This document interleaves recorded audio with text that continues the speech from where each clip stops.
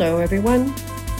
This is Michelle Birdie, and you're listening to The Wordsworth from the Moscow Times.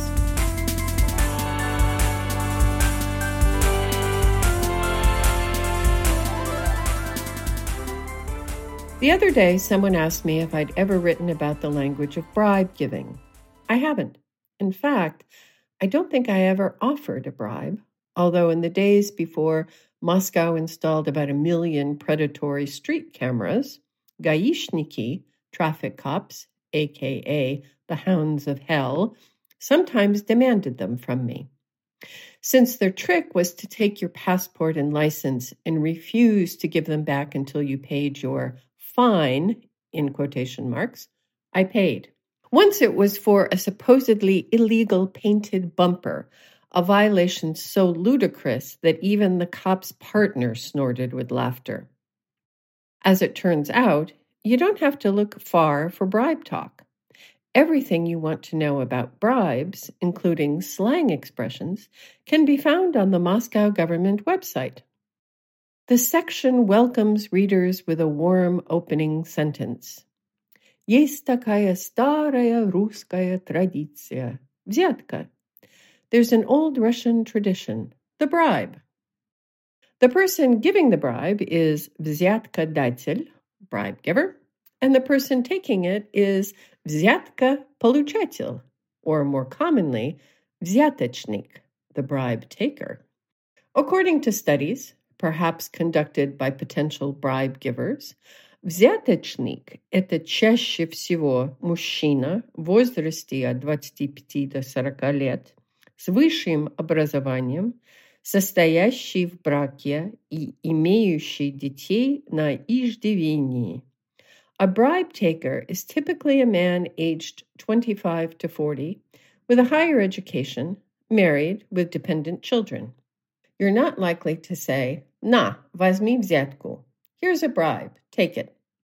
Instead, you might say you're giving him something to express gratitude, выражать благодарность. To your friend, you might say that you had to buy someone off, откупаться. Or you might use the slangy давать на лапу, literally to put something in his paw. I asked some of my Russian friends to think back to their bribing days, and we came up with 3 situations in the Soviet and immediate post-Soviet period where you were likely to give a bribe. The first category was the communal services guys.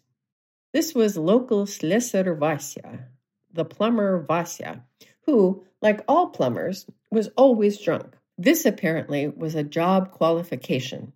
Now, that did not stop him from doing excellent work, although it did make it hard to reach him sometimes. These folks got a salary, but it wasn't what you'd call generous. Many of these people came to Moscow from other towns, по лимиту, as migrant workers, lived in horrible conditions, waited for a Moscow propiska, a residence permit, and eventually housing. So Vasya needed to make as much money on the side, in part to pay bribes in various offices to speed up his residency permit. To make sure your toilet got fixed within the millennium, you might say, «Конечно, я вас поблагодарю». Of course, I'll thank you. But sometimes you just cut to the chase and asked, «Сколько?» How much? Doctors, teachers, secretaries, and gatekeepers, to officials, important bosses, or service providers, also got bribes. A doctor friend got what he called gentlemanский набор, коньяк, конфетки, блок иностранных сигарет. A gentleman's assortment, cognac, a box of candy, and a carton of preferably foreign cigarettes. A different friend wanted to bribe her teacher for a good grade. She slipped cash in the folder with her essay and said, «Работу я сделала. Может, договоримся?» I did the work. Can we come to an agreement? A specialist in bribe giving suggests first deciding how much you're willing to pay. Прикиньте, какой суммы достаточно для того, чтобы этот человек соблазнился. Estimate what amount would be enough to seduce the person you're bribing. Умножьте на 2. Double the figure. Then there are possible approaches. What you say depends on the situation. For the first category of someone you want something from, like the plumber or teacher, you've established that there's a problem, a broken toilet, a possible bad grade, and are now presenting a range of possible solutions that come in an envelope, or a large bag, or a suitcase. Как решить вопрос? How can we resolve this?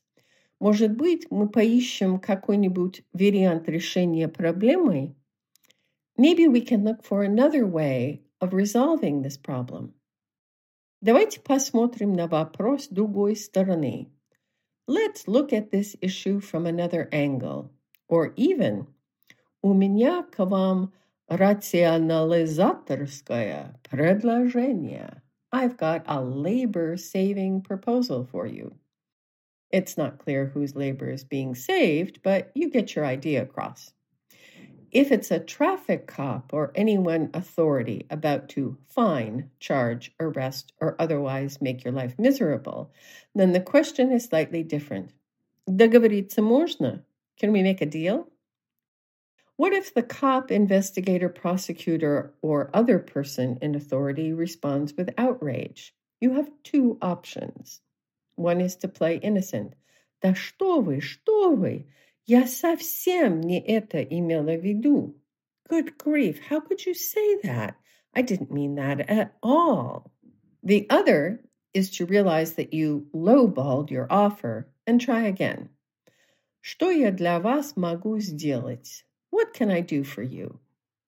And then there is a third category that is frankly way above my pay grade. This is big business, heads of construction boards, lawmakers considering legislation that could either break you or make you, and other top-level officials with the power to nix or okay your billion-dollar deal. I have been told that words are usually not uttered. In some cases, a number is written on a scrap of paper and passed across a desk, or more likely across a crisp white tablecloth in an expensive restaurant. Or the terms were clarified by minions at an earlier date, and the only reference to an expected large transfer of funds from one offshore account into another might be условия знаете? You know the terms? But that's out of my league. I'm still angry about the $50 I paid for my painted bumper. That's all for this week. До встречи на следующей неделе. Пока!